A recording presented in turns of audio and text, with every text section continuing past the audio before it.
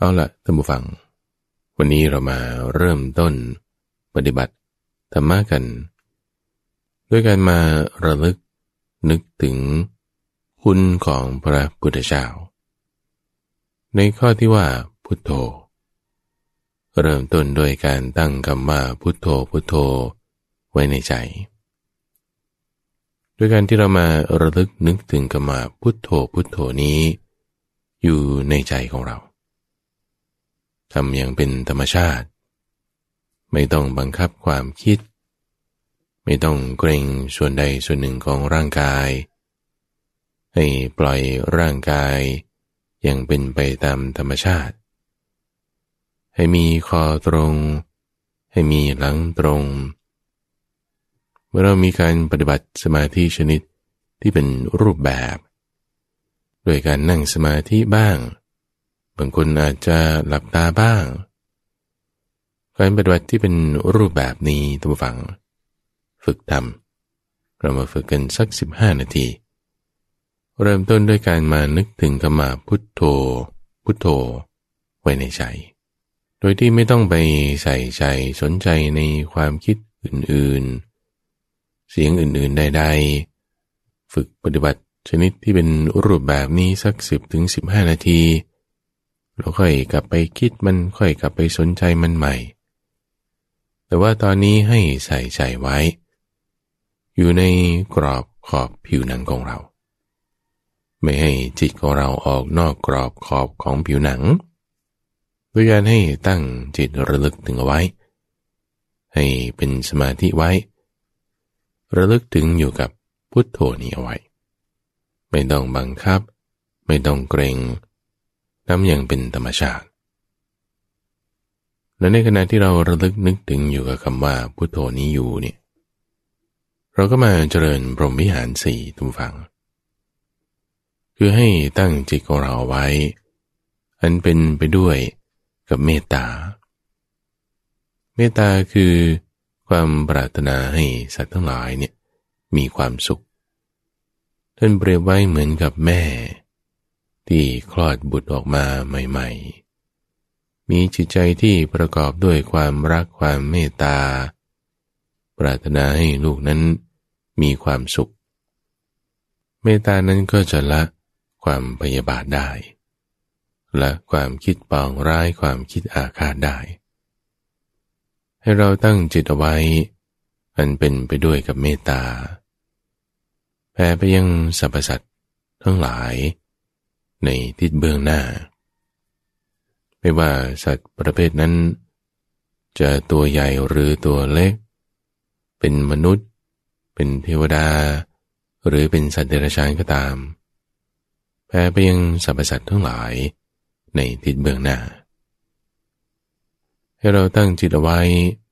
มันเป็นไปด้วยกับเมตตาแผ่ไปยังสรรพสัตว์ทั้งหลายในทิศเบื้องขวา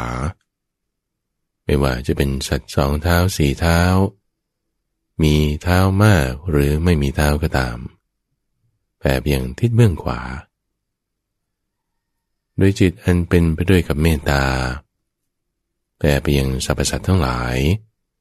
ที่อยู่ในทิศเบื้องหลังไม่ว่าจะตัวใหญ่หรือตัวเล็กเราเห็นได้หรือมองไม่เห็นจะเป็นรูปหยาบหรือรูปละเอียดอย่างใดๆแผ่ไปยังสรรพสัตว์ทั้งหลายในทิศเบื้องหลังและโดยจิตที่เป็นไปด้วยกับเมตตาแผ่ไปยังสรรพสัตว์ทั้งหลาย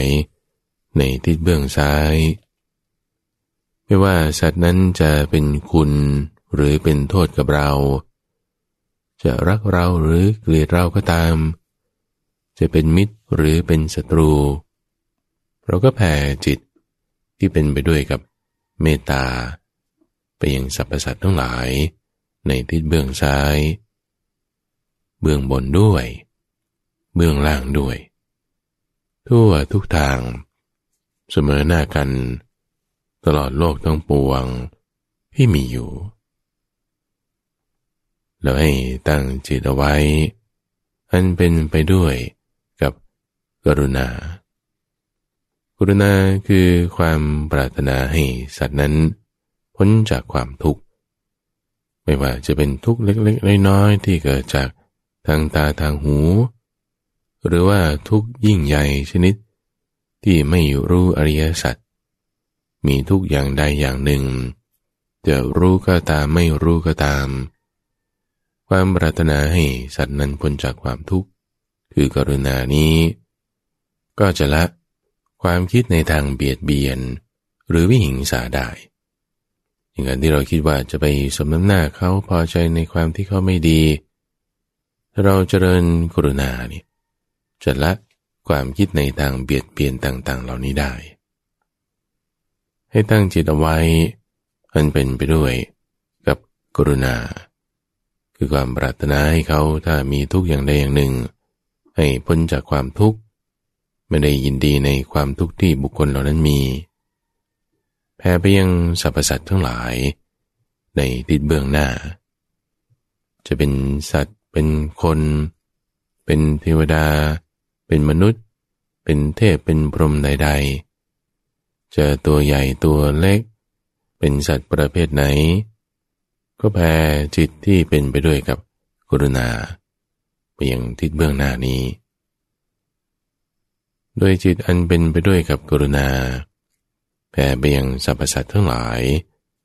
ในทิศเบื้องขวาไม่ว่าจะมีสองเท้าสี่เท้ามีเท้ามากหรือไม่มีเท้าถ้าอยู่ในทิศเบื้องขวาก็ตั้งจิตไว้ด้วยกับกรุณาแผ่ไปโดยจิตอันเป็นไปด้วยกับกรุณาก็แผ่ไปยังสรรพสัตว์ทั้งหลายในทิศเบื้องหลังไม่ว่าที่เราจะเห็นได้หรือมองไม่เห็นมีรูปหยาบหรือรูปละเอียดตัวใหญ่หรือตัวเล็กเป็นสัตว์ประเภทไหนถ้าอยู่ในทิศเบื้องหลังก็ส่งกระแสแห่งความกรุณาไปโดยจิตอันเป็นไปด้วยกับกรุณาก็แผ่ไปยังสรรพสัตว์ทั้งหลายในทิศเบื้องซ้ายทั้งที่เป็นมิตรหรือเป็นศัตรูทั้งที่รักใคร่พอใจหรือไม่รักใคร่เราถ้าอยู่ในทิศเบื้องซ้ายนั้นก็แผ่จิตอันเป็นไปด้วยกับกรุณาแผ่ไปเบื้องบนด้วยเบื้องล่างด้วยทั่วทุกทางเสมอหน้ากันตลอดโลกทั้งปวงที่มีอยู่เราให้ตั้งจิตเอาไว้อันเป็นไปด้วยกับมุทิตามุทิตาคือความยินดีพอใจเมื่อสัตว์นั้นมีความสุขหรือพ้นจากความทุกข์อย่างใดอย่างหนึ่งคุณธรรมในข้อมุทิตานั้นจะละความอิจฉาริษยาหรือว่าอรติได้เราจะไม่ให้จิตของเราไปมีความอิจฉาริษยาในความสุขหรือความพ้นจากทุกข์ของใครได้ก็ตั้งจิตเอาไว้อันเป็นไปด้วยกับมุทิตาแผ่ไปยังสรรพสัตว์ทั้งหลายในทิศเบื้องหน้าไม่ว่าจะเป็นคนเป็นมนุษย์เป็นคนดีคนชั่วเป็นเทวดาเป็นสัตว์เดรัจฉานเป็นสัตว์นรกเป็นเปรตเป็นอินทร์เป็นพรหมแผ่ให้หมดในทิศเบื้องหน้าโดยจิตอันเป็นไปด้วยกับมุทิตาแผ่ไปยังสรรพสัตว์ทั้งหลายในทิศเบื้องขวาไม่ว่าจะเป็นสัตว์ที่ไม่มีเท้าหรือมีเท้ามาก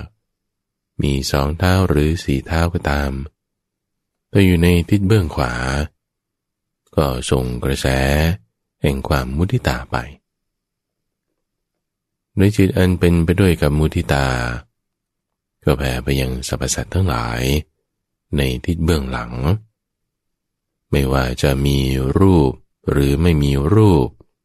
มีรูปหยาบหรือรูปละเอียดเห็นได้หรือมองไม่เห็นก็ตามเป็นสัตว์ประเภทไหนถ้าอยู่ในทิศเบื้องหลังก็ส่งกระแสแห่งความมุทิตาไปโดยจิตอันเป็นไปด้วยกับมุทิตาก็แผ่ไปยังสรรพสัตว์ทั้งหลายในทิศเบื้องซ้ายไม่ว่าสัตว์นั้นจะรักใคร่พอใจเราหรือเกลียดเราไป เป็นมิตรหรือเป็นศัตรูก็ตามแต่อยู่ในทิศเบื้องซ้ายก็ส่งกระแสแห่งความมุทิตาไปเบื้องบนด้วยเบื้องล่างด้วยทั่วทุกทางเสมอหน้ากันตลอดโลกทั้งปวงที่มีอยู่แล้วตั้งจิตเอาไว้อันเป็นไปด้วยกับอุเบกขาอุเบกขาคือความวางเฉยวางเฉยกับเรื่องที่น่าพอใจหรือไม่น่าพอใจที่มากระทบให้จิตมีสภาวะอยู่เป็นปกติได้ความที่นิ่งเฉยวางเฉยอยู่ได้นี้คืออุเบกขาให้แผ่ไปยังสรรพสัตว์ทั้งหลายที่อยู่ในทิศเบื้องหน้าอุเบกขานั้นก็จะละความขัดเคืองความไม่พอใจคือปฏิฆาไปได้เมื่อตั้งจิตเอาไว้อันเป็นไปด้วยกับอุเบกขาแล้วก็แผ่ไปยังสรรพสัตว์ทั้งหลายในทิศเบื้องหน้าไม่ว่าความขัดเคืองความพอใจไม่พอใจจะมาจากทางทิศเบื้องหน้าเราก็ตั้งจิตเอาไว้อันเป็นไปด้วยกับอุเบกขาแผ่เพียงสรรพสัตว์ทั้งหลายในทิศทางนั้นไม่ว่าจะเป็นสัตว์นรกเป็นสัตว์เดรัจฉานเป็นเปรตเป็นอสุรกายเป็นมนุษย์เป็นเทพเป็นคนทันเป็นพรหมเป็นอินทร์ก็แผ่ไปยังสรรพสัตว์ทั้งหลายในทิศเบื้องหน้าแล้วก็ตั้งจิตเอาไว้มันเป็นไปด้วยกับอุเบกขาแผ่ไปยังสรรพสัตว์ทั้งหลายในทิศเบื้องขวาความพอใจไม่พอใจใดๆที่มาจากทางทิศนั้นให้เราป้องกันได้ตั้งไว้ด้วยอุเบกขาแผ่ไปไม่ว่าจะเป็นสัตว์สองเท้าสี่เท้าไม่มีเท้าหรือมีเท้ามากก็ตามด้วยจิตที่เป็นไปด้วยกับอุเบกขาแผ่ไปยังทิศเบื้องขวาตั้งจิตไว้อันเป็นไปด้วยกับอุเบกขาแผ่ไปยังทิศเบื้องหลังให้กับสรรพสัตว์ทั้งหลายทั้งที่มีรูปที่เป็นรูปหยาบหรือรูปละเอียดหรืออาจจะไม่มีรูปเป็นขั้นอรูปเห็นได้หรือไม่เห็นก็ตามจะตัวใหญ่หรือตัวเล็กถ้าจะมีความพอใจความไม่พอใจมาจากทางทิศนั้นให้เราตั้งจิตเอาไว้อันเป็นไปด้วยกับอุเบกขาแผ่ไปและด้วยจิตอันเป็นไปด้วยกับอุเบกขาแผ่ไปยังสรรพสัตว์ทั้งหลายในทิศเบื้องซ้าย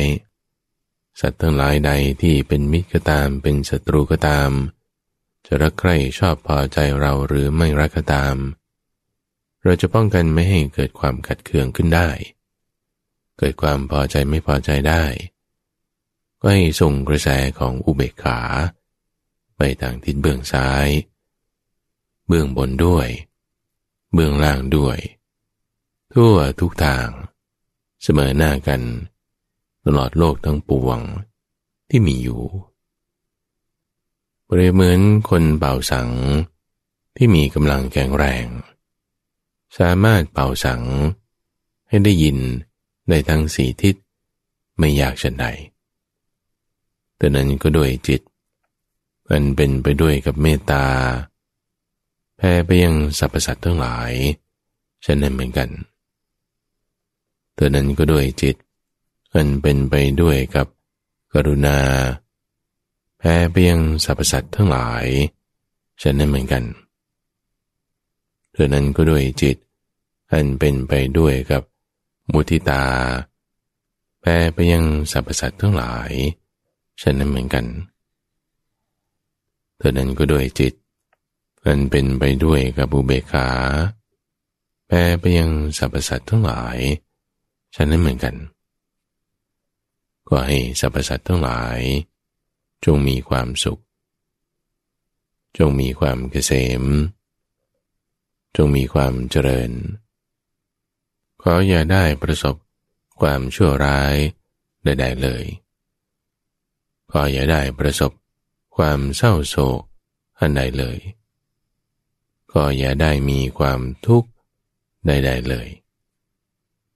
ขอให้สรรพสัตว์ทั้งหลาย จงมีความสุขจงมีความเกษมจงมีความเจริญในที่ท่านกำลังรับฟังอยู่นี้คือรายการธรรมรับอรุณออกอากาศทางสถานีวิทยุกระจายเสียงแห่งประเทศไทยโดยมีข้าพเจ้าพระมหาไพบูลย์อภิปุณโญจากวัดป่าดอนไหโศกเป็นผู้ดำเนินรายการตั้งแต่ตอนเริ่มรายการมาท่านผู้ฟังในช่วงที่เราเรียกว่าใต้ร่มโพธิบทใต้ร่มคำสอนบทแห่งธรรมของพุทธะที่มีรายละเอียดมีนัยยะสำคัญมีความหมายซ่อนแฝงอยู่หลายอย่างถ้าบอกว่าใช้ไม่ดีบางทีมันเป็นพิษภัยเป็นปัญหาเป็นสิ่งที่ทำให้เราเกิดเป็นความกังวลขึ้นมาได้ดังนั้นในช่วงแรกช่วงต้นของรายการท่านผู้ฟังเราก็จึงให้มีการทำสมาธิกันซะก่อนโดยการฝึกทำปฏิบัติชนิดที่เป็นรูปแบบสักประมาณ15นาทีจากนั้นก็ค่อยมาทำความเข้าใจในเรื่องราวเนื้อหาธรรมะด้วยสูตรที่เราเรียกว่า15 บวก 45นาทีนั่งสมาธิ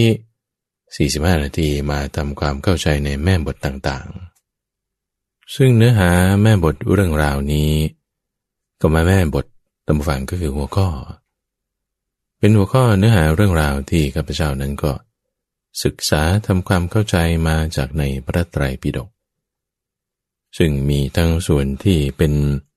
หัวข้อรวบรวมมาไว้แล้วก็ส่วนที่เป็นคำอธิบายต่างๆซึ่งในทั้งสองส่วนก็ต้องศึกษาทุกฝั่ง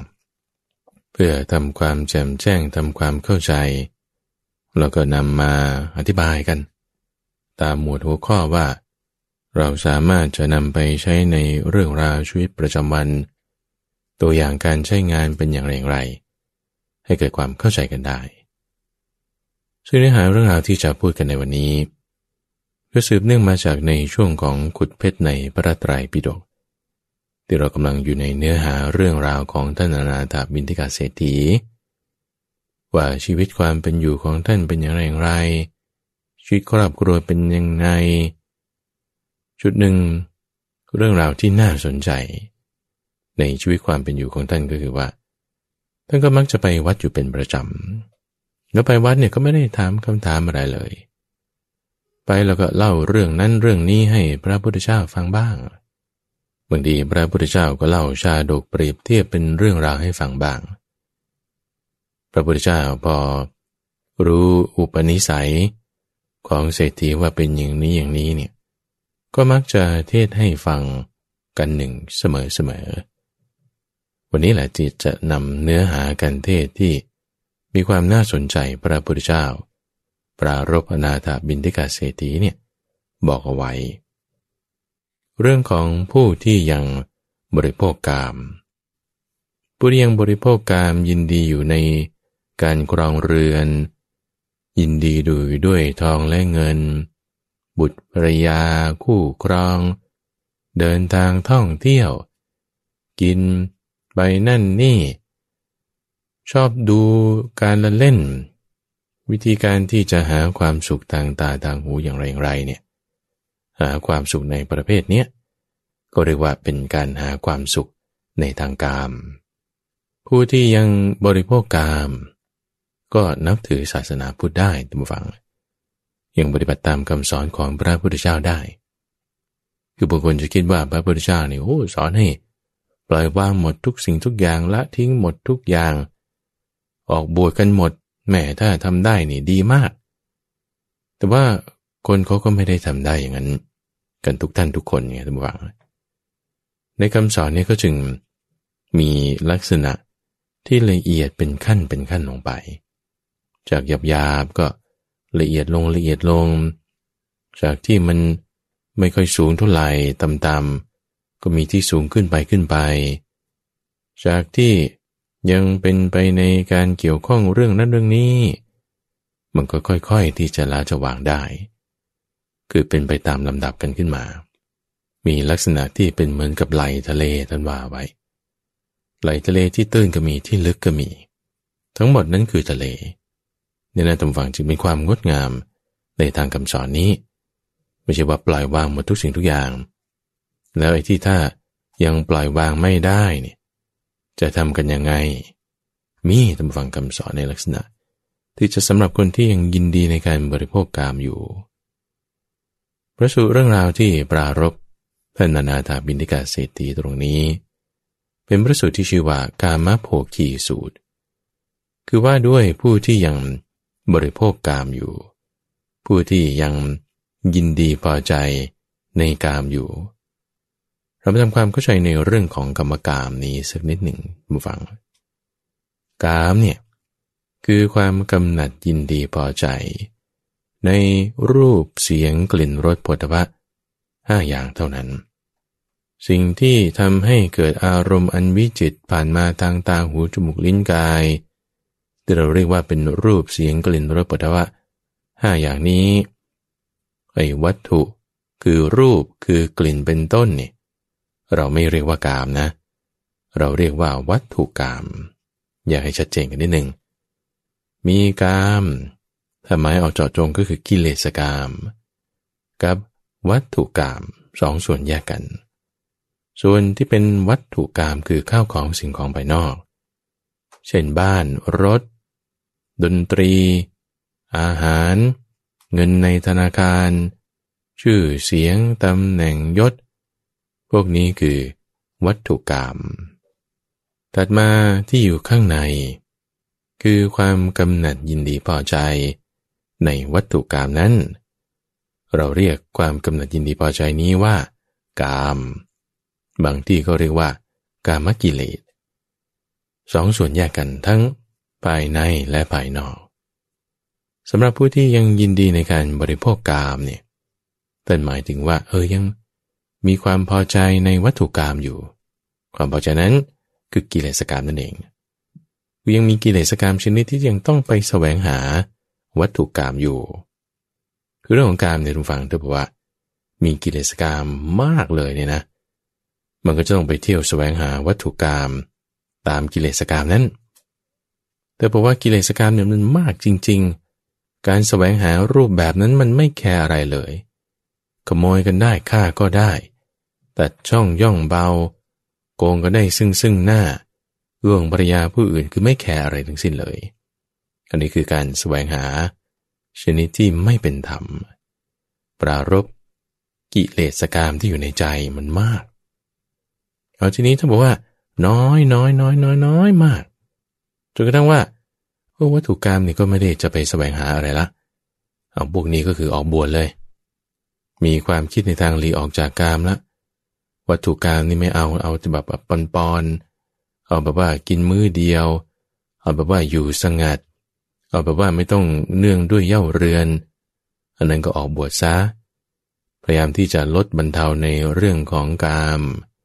ทั้งภายในภายนอกอันนี้ก็เป็นอีกชีวิตรูปแบบหนึ่งแต่ในวันนี้เรากำลังพูดถึงบุคคลที่ยังไม่ถึงขนาดนั้นกิเลสกามนี่ไม่ได้ลดน้อยลงไปถึงแต่ว่าละได้ทุกสิ่งทุกอย่างก็ยังมีอยู่แต่ว่าพยายามจะประคองตนอย่างไรให้มีความเลิศให้มีความดีให้มันอยู่ตามธรรมตามวินัยนี่นะคือเนื้อหาที่เรากำลังจะพูดอยู่ในวันนี้มาในพระสูตรที่ชื่อว่ากามโภคีสูตรอยู่ในอังคุตรนิกายหมวดที่มี10ข้อในข้อที่91ได้ปรารภอนาถบิณฑิกเศรษฐีเนี่ยแหละมาวัดตอนเช้าบ้างมาวัดตอนเย็นบ้างเอาอาหารมาตอนเช้าเอาปานะมาตอนเย็นมาเสร็จแล้วถ้ามีเรื่องอะไรมากราบทูลก็จะเล่าให้ฟังถ้าไม่มีเรื่องอะไรกราบทูลก็นั่งเฉยๆมองตาพระพุทธเจ้ากระพริบมับไปนิ่งอยู่นี่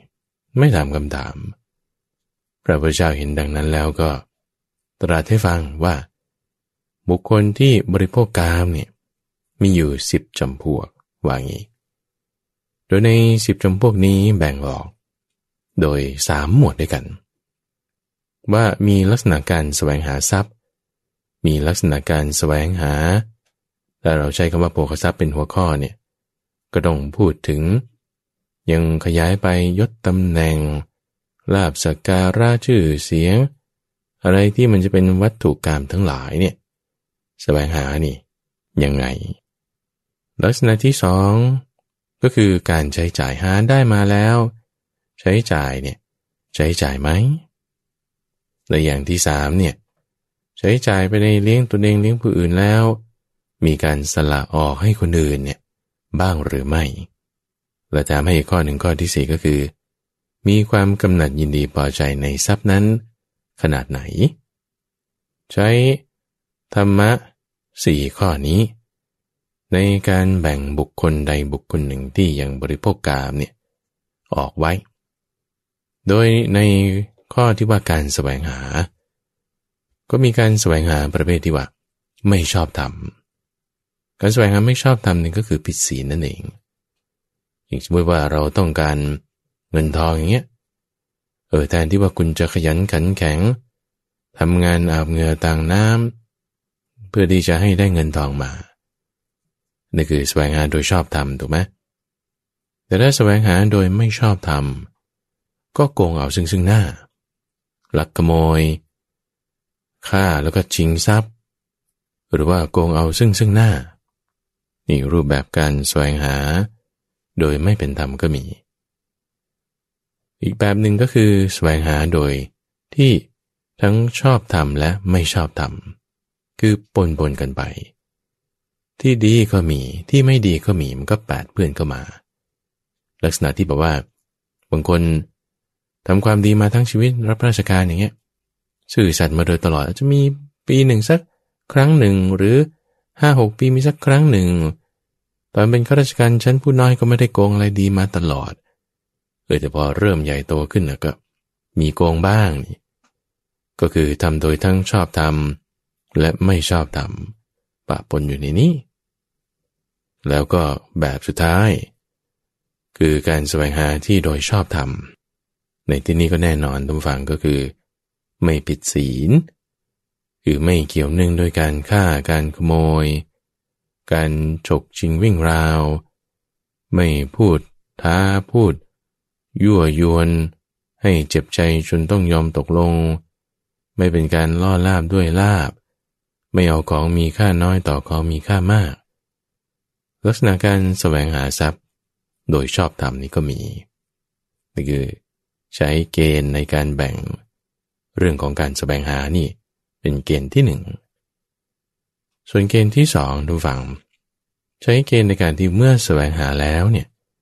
ได้มาแล้วใช่ไหมใช้ในการที่จะเลี้ยงตนเองเลี้ยงครอบครัวเลี้ยงญาติพี่น้องให้เป็นสุขอิ่มหนำบริหารตนเองให้อยู่เป็นสุขโดยถูกต้องหรือไม่ทำไมถึงต้องมีข้อนี้ทุกฝั่งเพราะว่าบางคนเนี่ยหามาได้ใช่ไหมไม่ว่าจะโดยชอบธรรมหรือไม่ชอบธรรมก็ตามเนี่ยแล้วก็ไม่ใช้จ่ายเลยไม่เลี้ยงตัวเองเลยท่านเปรียบไว้เหมือนกับสะบกกรณีที่อยู่ในดินแดนที่มนุษย์เนี่ยเขาห่วงแหนเอาไว้มนุษย์ห่วงแหนก็คือยักษ์บ้างสัตว์ร้ายบ้างห่วงแหนเอาไว้แหมอุตส่าห์เป็นสระที่มีดอกบัวมีน้ำมีท่าขึ้นลงอย่างดีแม้แต่ว่าไม่มีใครไปใช้งานก็เสียดายสถานที่บางอย่างออกแบบดีไซน์ไว้แต่ไม่อย่างดีแต่แหมไม่มีใครไปใช้งานก็เสียดายลักษณะการที่ไม่เลี้ยงตนมีเงินแล้วก็ไม่ใช้ให้เกิดประโยชน์เนี่ยอันนี้คือไม่ใช้จ่ายไม่เลี้ยงตนไม่เลี้ยงครอบครัวไม่เลี้ยงบุคคลที่ควรจะต้องเลี้ยงมีแต่ความตระหนี่มีแต่ความเหนียวแน่นจัดนี่อันนี้ใช้เกณฑ์ที่สองในการวัดว่าเลี้ยงตนเลี้ยงครอบครัวใช้จ่ายหรือไม่อันนี้คือในข้อเกณฑ์ข้อที่สองส่วนเกณฑ์ในข้อที่สามเป็นพูดถึงการสละออกคือการบำเพ็ญบุญด้วยจาคะด้วยการแจกจ่ายทำบุญก็แบ่งเป็นสองอย่างคือไม่สละออกตระหนี่เอาไว้กับสละออก มีจาคะแจกจ่ายให้คนอื่นบ้างคือในข้อที่เกณฑ์ข้อที่2กับเกณฑ์ข้อที่3เนี่ยมันแตกต่างกันตรงที่ว่าในเกณฑ์ข้อที่2นี่คือใช้จ่ายในการที่บอกเช่นจ่ายซัพพลายเออร์จ่ายค่าโฆษณาใช้จ่ายในธุรกิจอย่างใดอย่างใดบางคนนี่ก็เหนียวแน่นไม่ใช้จ่ายอะไรเลยเรื่องราวมีปรากฏอย่างเช่นเศรษฐีอย่างเงี้ยมีเงิน80โกฏแต่ว่ารถนี่ก็โอ้ยเป็นรถปุโรทั่งเอาไม้ไผ่มาตอกปะทางไว้เสื้อผ้านี่ก็ผุปะบ้านเรือนที่เป็นอยู่นี่ก็ไม่ได้จะดีอะไรมากแต่เงินทองเยอะอย่างงี้มีนี่คือในเกณฑ์ข้อที่2ใช่ไหมส่วนเกณฑ์ข้อที่3เนี่ยคือใช้จ่ายเพื่อที่จะบำเพ็ญบุญให้เกิดบุญใช้จ่ายให้เกิดบุญก็จ่ายไปในผู้อื่นที่เป็นคนรับคนอื่นๆอาจจะเป็นญาติพี่น้องอาจจะเป็นคนเข็นใจอาจจะเป็นคนดีอย่างอื่นใดๆหรือเป็นสมณพราหมณ์ผู้ที่มีสติสัมปชัญญะทำความเพียรเพื่อที่จะละกิเลสเหล่านี้ถ้ามีการสละออกอันนี้ดีถ้าไม่สละออกไม่บำเพ็ญบุญอันนี้ก็ไม่ดีแล้วในเกณฑ์ข้อที่4ตั้งฟังคือพูดถึงเรื่องของความกำหนัดยินดีตระหนี่ในทรัพย์นั้นนี่ถ้ามีส่วนใดส่วนหนึ่งที่ไม่ชอบธรรมไม่เลี้ยงตนมีความตระหนี่ไม่สละออกเพื่อคนอื่นอันนี้มีความกำหนัดยินดีแน่เขียนในข้อที่4พูดถึงเรื่องความกำหนัดก็ต้องมีส่วนที่ไม่กำหนัดด้วยเอาเกณฑ์4ข้อนี้ทุกฝั่งมาเป็นตัวจับจะสามารถแบ่งออกได้ทั้งหมด10ประเภทด้วยกันคือในประเภทแรกแสวงหาโดยไม่ชอบธรรมแถมยังตระหนี่ไว้ตัวเองก็ไม่ใช่ขี้งกที่สุดไม่ต้องพูดถึงว่าจะให้คนอื่นไม่ให้ด้วยแล้วแน่นอนหาก็โดยไม่ชอบธรรมใช่ไหมจ่ายใช้ก็ไม่ใช้สละออกทำบุญก็ไม่ให้นี่กำหนัดแน่นอนนี่คนประเภทที่1มีอยู่หาได้อยู่ในโลกอันนี้เราเห็นกันอยู่หรือข้อที่2แสวงหาโดยไม่ชอบธรรมด้วยแต่ว่ายังเอามาใช้จ่ายซื้อรถซื้อบ้านเอามาจับจ่ายใช้สอยแต่ว่าขี้เหนียวไม่ทำบุญถึงเวลาเขาจะให้ทำบุญงานการกุศลไม่ทำอันนี้มีความกำหนัดแน่นอนนี่ประเภทที่2ประเภทที่3นี่ก็ดีขึ้นอีกหน่อยคือโดยไม่ชอบธรรมหาเนี่ยไม่ถูกต้องโดยธรรมละเลี้ยงตนอยู่ใช้จ่ายมันเป็นบุญอยู่อันนี้เราอาจจะเคยเห็นคนที่รู้หลักว่าคนนี้โกงคนนี้ทำไม่ดีมีชื่อเสียทำสิ่งที่ไม่ดีต่างๆแต่ว่าไปทำบุญมีรถกันใหญ่ๆมีบ้านหรูๆอันนี้คือคนประเภทที่3ที่แสวงหาทรัพย์โดยไม่ชอบธรรมแต่ว่ายังมีการเลี้ยงตนยังมีการเลี้ยงครอบครัว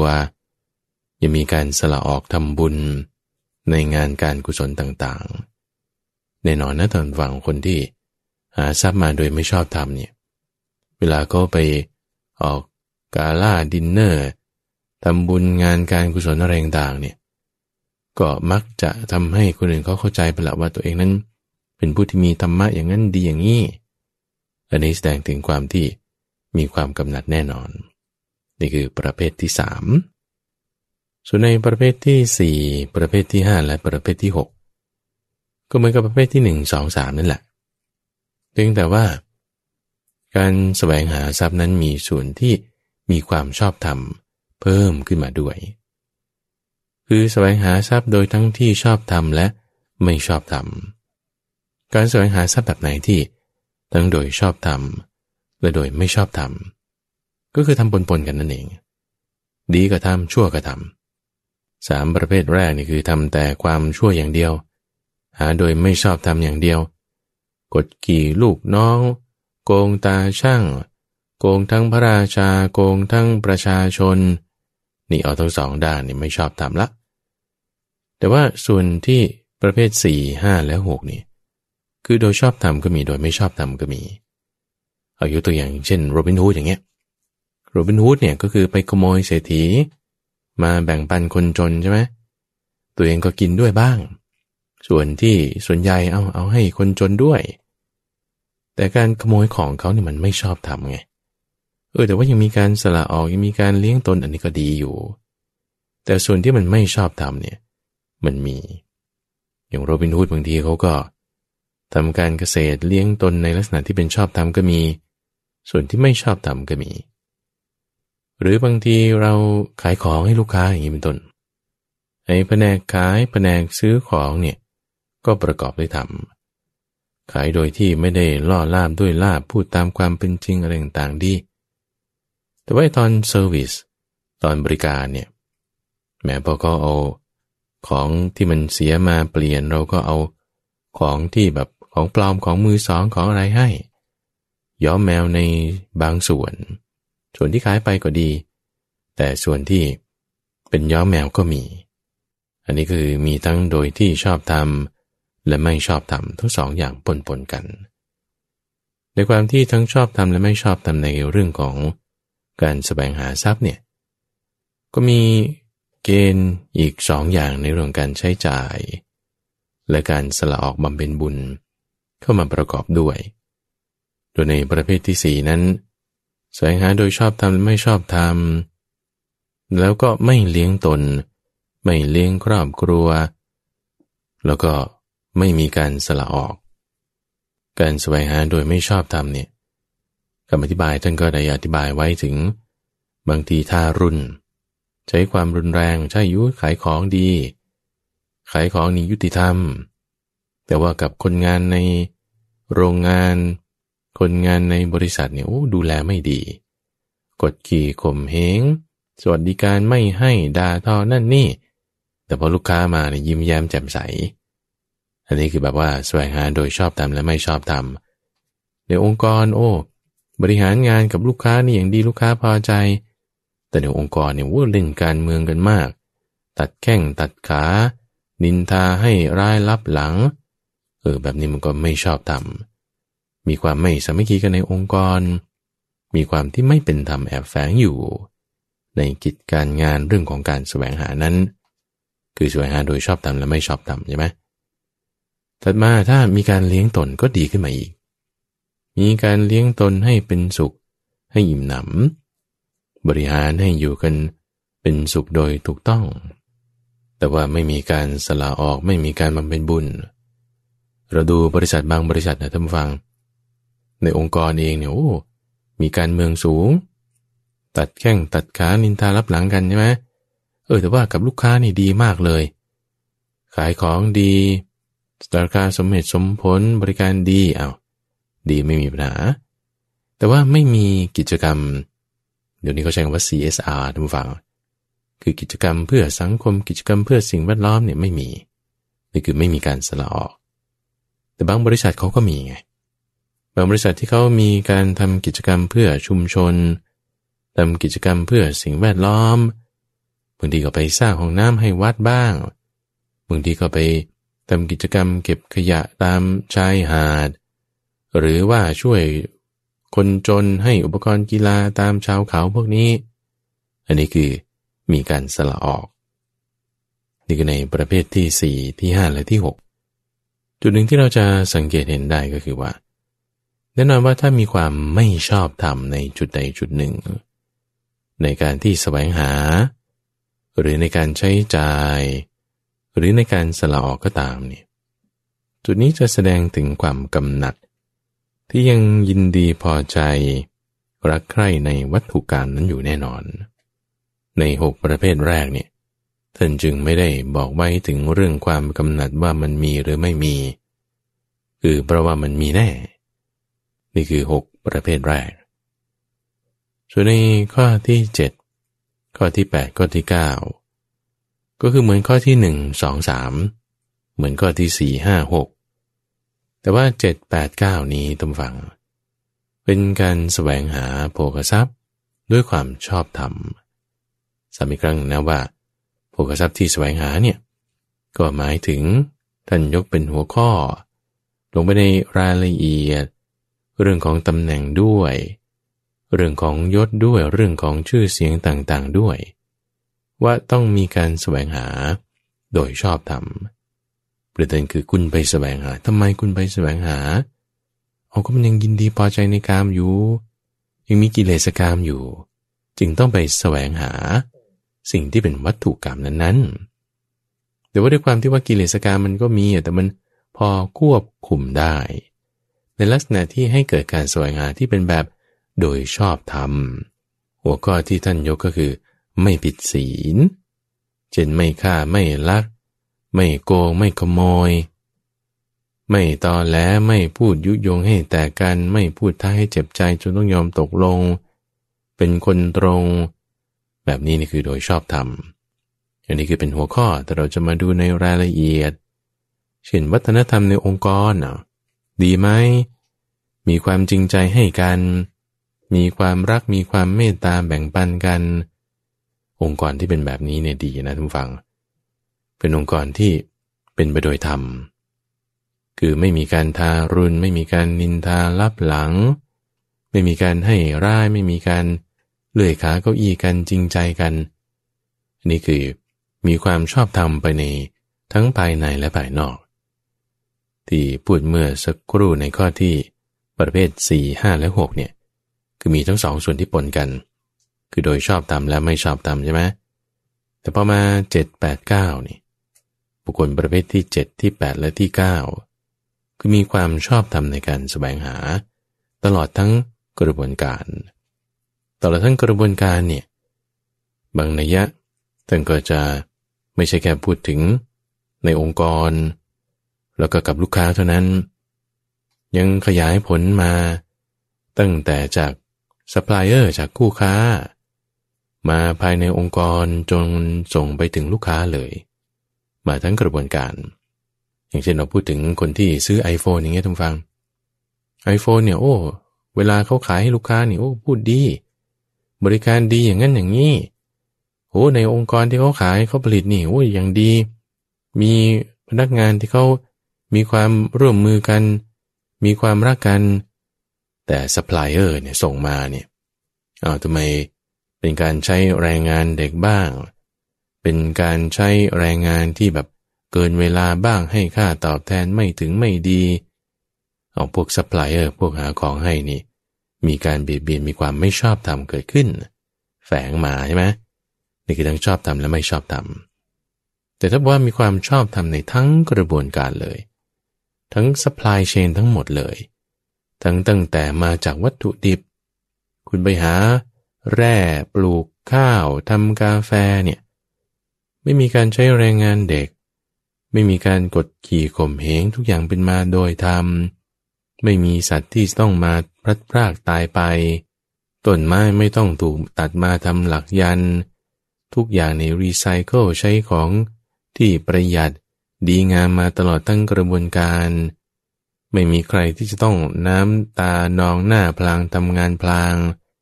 ทุกคนมีความยิ้มแย้มแจ่มใสรักใคร่กันนี่แบบว่าเป็นมาโดยธรรมตลอดอย่างดีมากเลยอันนี้ดีมากคือดีในข้อที่ว่าหามาโดยธรรมใช่ไหมแม้แต่ถ้าบอกว่าไม่ใช้มาในการเลี้ยงตนให้เป็นสุขให้อิ่มหนำบริหารให้อยู่เป็นสุขโดยถูกต้องเนี่ยก็ควรจะต้องถูกติเตียนในข้อนั้นแล้วถ้าตัวเองไม่ใช้เองไม่ต้องไปพูดถึงว่าจะไปสละออกให้คนนั้นคนนี้คนอื่นเข้ามาใช้ไม่มีก็ไม่มีการสละออกอีกก็ควรถูกติเตียนในข้อนี้ด้วยแต่ถ้าบอกว่ามีการใช้ให้มันถูกต้องบริหารงานเลี้ยงตนเองให้อยู่อย่างอิ่มหนำถูกต้องดีงามแล้วอันนี้ก็ควรได้รับการยกย่องในเรื่องที่ว่ารู้จักเอามาใช้จ่ายให้เหมาะสมในเรื่องของสละออกนี่ก็ยังถ้าทำให้ดีขึ้นไปได้อีกก็ควรจะได้รับการยกย่องในข้อนั้นๆด้วยทีนี้บางคนฟังในประเภทที่9นี่หาทรัพย์ได้มาโดยชอบธรรมด้วยมีการใช้จ่ายเลี้ยงตนเองเลี้ยงครอบครัวให้อย่างอิ่มหนำเหมาะสมถูกต้องด้วยมีการแบ่งจ่ายงบประมาณไว้แบ่งส่วนที่สละออกทำบุญด้วยแต่ว่ายังมีความกำหนัดในทรัพย์สินนั้น ก็มีนะยังมีความกำหนัดมีความยินดีพอใจมีความลุ่มหลงไม่มีปัญญาในการเห็นโทษของกามเหล่านั้นอันนี้ก็ควรจะถูกติเตียนในข้อที่ยังมีความกำหนัดนั้นอยู่จึงในข้อสุดท้ายระหว่างคนประเภทที่10ที่หาได้อยู่ในโลกเนี่ยหาทรัพย์ได้มาโดยชอบธรรมด้วยมีการใช้จ่ายทำตนให้เป็นสุขอิ่มหนำมีการแบ่งโภคทรัพย์บำเพ็ญบุญและแถมยังไม่กำหนัดไม่ลุ่มหลงมัวเมามีปัญญาเห็นโทษมีกำลังจิตกำลังใจในการที่จะสละออกในโทษของกามทั้งหลายเหล่านั้นอันนี้เนี่ยดีมากเป็นผู้บริโภคกามชั้นเลิศท่านว่าในข้อที่10ท่านเปรียบเทียบไว้เหมือนกับเวลาที่เราจะเอาประโยชน์จากวัวหรือโคกระบือพวกนี้ท่านฟังแต่เพราะว่าเราจะฆ่ามันเอาเนื้อกินเนี่ยมันก็ตายเลยใช่ไหมก็ใช้ประโยชน์อะไรได้แค่ครั้งเดียวเขาก็จึงถือว่าไอ้การฆ่าเนี่ยได้เนื้อมันก็จริงแต่ว่ามันไม่ชอบทำนะไม่ดีงั้นก็ไม่ฆ่าถ้าไม่ฆ่าแล้วจะทำประโยชน์อะไรยังไงจากมันได้ดีมากยิ่งขึ้นก็เอานมมันไงคือมันไถนาอะไรต่างๆก็ได้นั่นก็เป็นประโยชน์ที่จะเป็นกำลังแทนได้จุดหนึ่งแต่ถ้าเป็นเรื่องที่จะกินได้นมนี่มันดีกว่าข้าว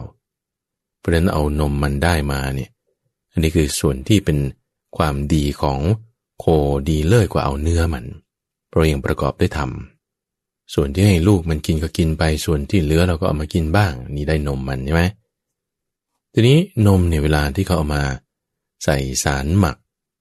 มันก็จะเกิดเป็นโยเกิร์ตขึ้นมาโยเกิร์ตเนี่ยมันก็ดีกว่านมธรรมดาตรงที่ว่ามันมีคุณสมบัติของความเป็นยารสชาติมันจัดจ้านกว่ามีรสเปรี้ยวรสหวานอะไรต่างๆนี่เขาก็จึงยกย่องว่าไอ้โยเกิร์ตนมส้มนมเปรี้ยวเนี่ยมันดีกว่านมเฉยๆทีนี้พอเราเอานม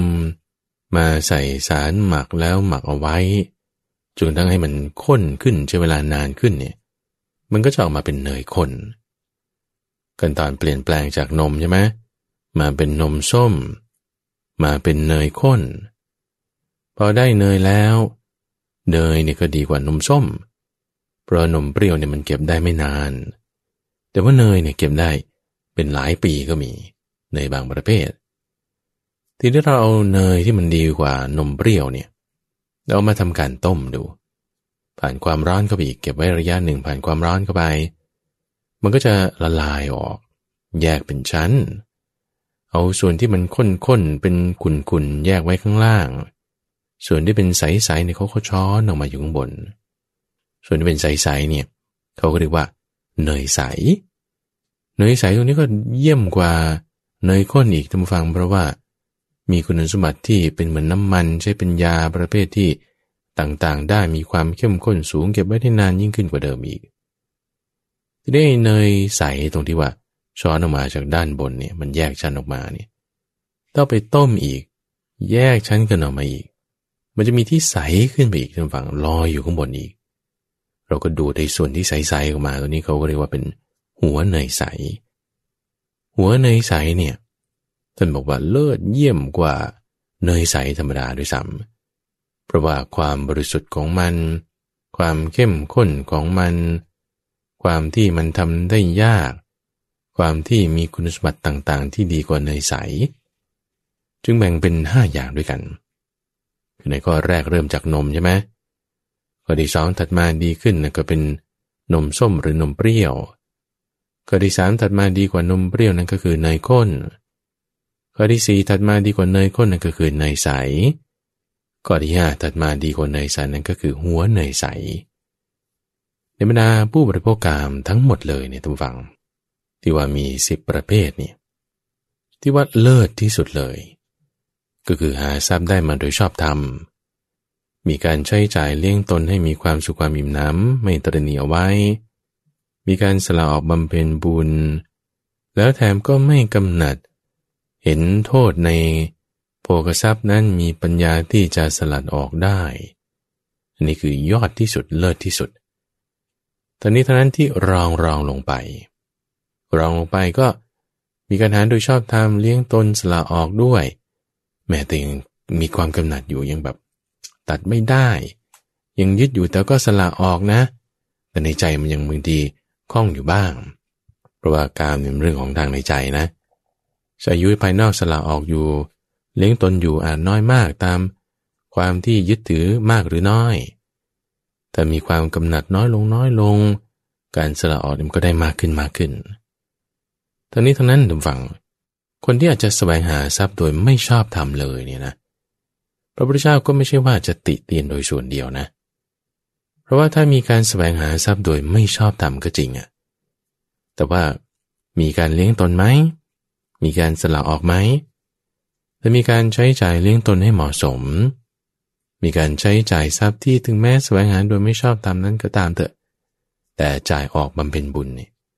เราก็ควรยกย่องเขาในฐานะต่างๆเหล่านั้นคือควรจะต้องแยกกันวิเคราะห์ให้ดีอย่าไปเหมารวมเอาหมดว่าไอ้นี่มันเงินของคนชั่วฉันไม่เอามันก็ต้องแล้วแต่เป็นกรณีไปส่วนที่ว่าถ้าจะต้องการทำความดีนั้นเราก็ควรจะให้มันเกิดขึ้นดียกย่องได้แต่ส่วนที่ไม่ดีอันนี้เราก็ต้องแยกพูดชี้แจงให้เห็นว่าส่วนไม่ดีนั้นไม่ดียังไงไม่ชอบทำอย่างไรแสวงหาไม่ถูกต้องแก้ไขได้อย่างไรก็ต้องแยกแยะแจกแจงไปเป็นกรณีไปซึ่งพอท่านแจกแจงในทั้งหมด10ข้อบุคคล10ประเภทเนี่ยต้องฟังเราจะรู้ละว่าเราอยู่ในจุดไหนอยู่ในตรงไหนในทั้งหมด10ข้อนี้ซึ่งมันไล่มาตั้งแต่แบบไม่ดีที่สุดเลยต่ำสุดถูกติเตียนในทั้ง3เรื่องไม่มีส่วนที่ควรถูกสรรเสริญเลยเนี่ยเราก็ค่อยๆปรับปรุงเอาสำหรับบางคนการแสวงหาทรัพย์อาจจะชอบทำไม่ชอบทำบ้างแต่ว่าฉันก็ใช้จ่ายนะฉันก็ทำบุญนะอันนี้คืออยู่แสดงว่าอยู่ในประเภทที่6เป็นพวกแบบธรรมดาแล้วเราก็ต้องปรับเปลี่ยนได้ไหมมาแสวงหาทรัพย์โดยชอบทำขึ้นเอาส่วนที่ไม่ชอบทำนั้นออกไปยังมีการค้าขายในลักษณะที่เป็นอกรณียกิจไหมเกี่ยวข้องด้วยสุราเกี่ยวข้องด้วยยาพิษเกี่ยวข้องด้วยเนื้อสัตว์หรือไม่ถ้ามันยังมีส่วนที่ไม่ชอบทำอยู่นะเราก็กำจัดจุดนั้นออกไปทำได้ดีแล้วมีความชอบทำแล้วเลี้ยงตนแล้วสละออกแล้วมีความกำหนัดไหมยังมีความกำหนัดอยู่ก็ค่อยๆสละมันออกไปค่อยทำความเลิศความประเสริฐความลึกซึ้งนี่ให้มันเกิดขึ้นได้นี่มันจะดีมากเลยทุกฝังและนี่คือเรื่องราวที่ฝากไว้ในพระสูตรที่ชื่อว่ากามโภคีสูตรมาในอังคุตรนิกายในช่วงที่เราเรียกว่าใต้ร่มโพธิบทท่านผู้ฟังซึ่งจะมาพบกับท่านผู้ฟังในทุกวันพุธทางสถานีวิทยุกระจายเสียงแห่งประเทศไทยโดยมีข้าพเจ้าพระมหาไพบูลย์อภิปุณโญจากวัดป่าดอนหายโศกเป็นผู้ดำเนินรายการแล้วพบกันใหม่ในวันพรุ่งนี้ท่านผู้ฟังเจริญพร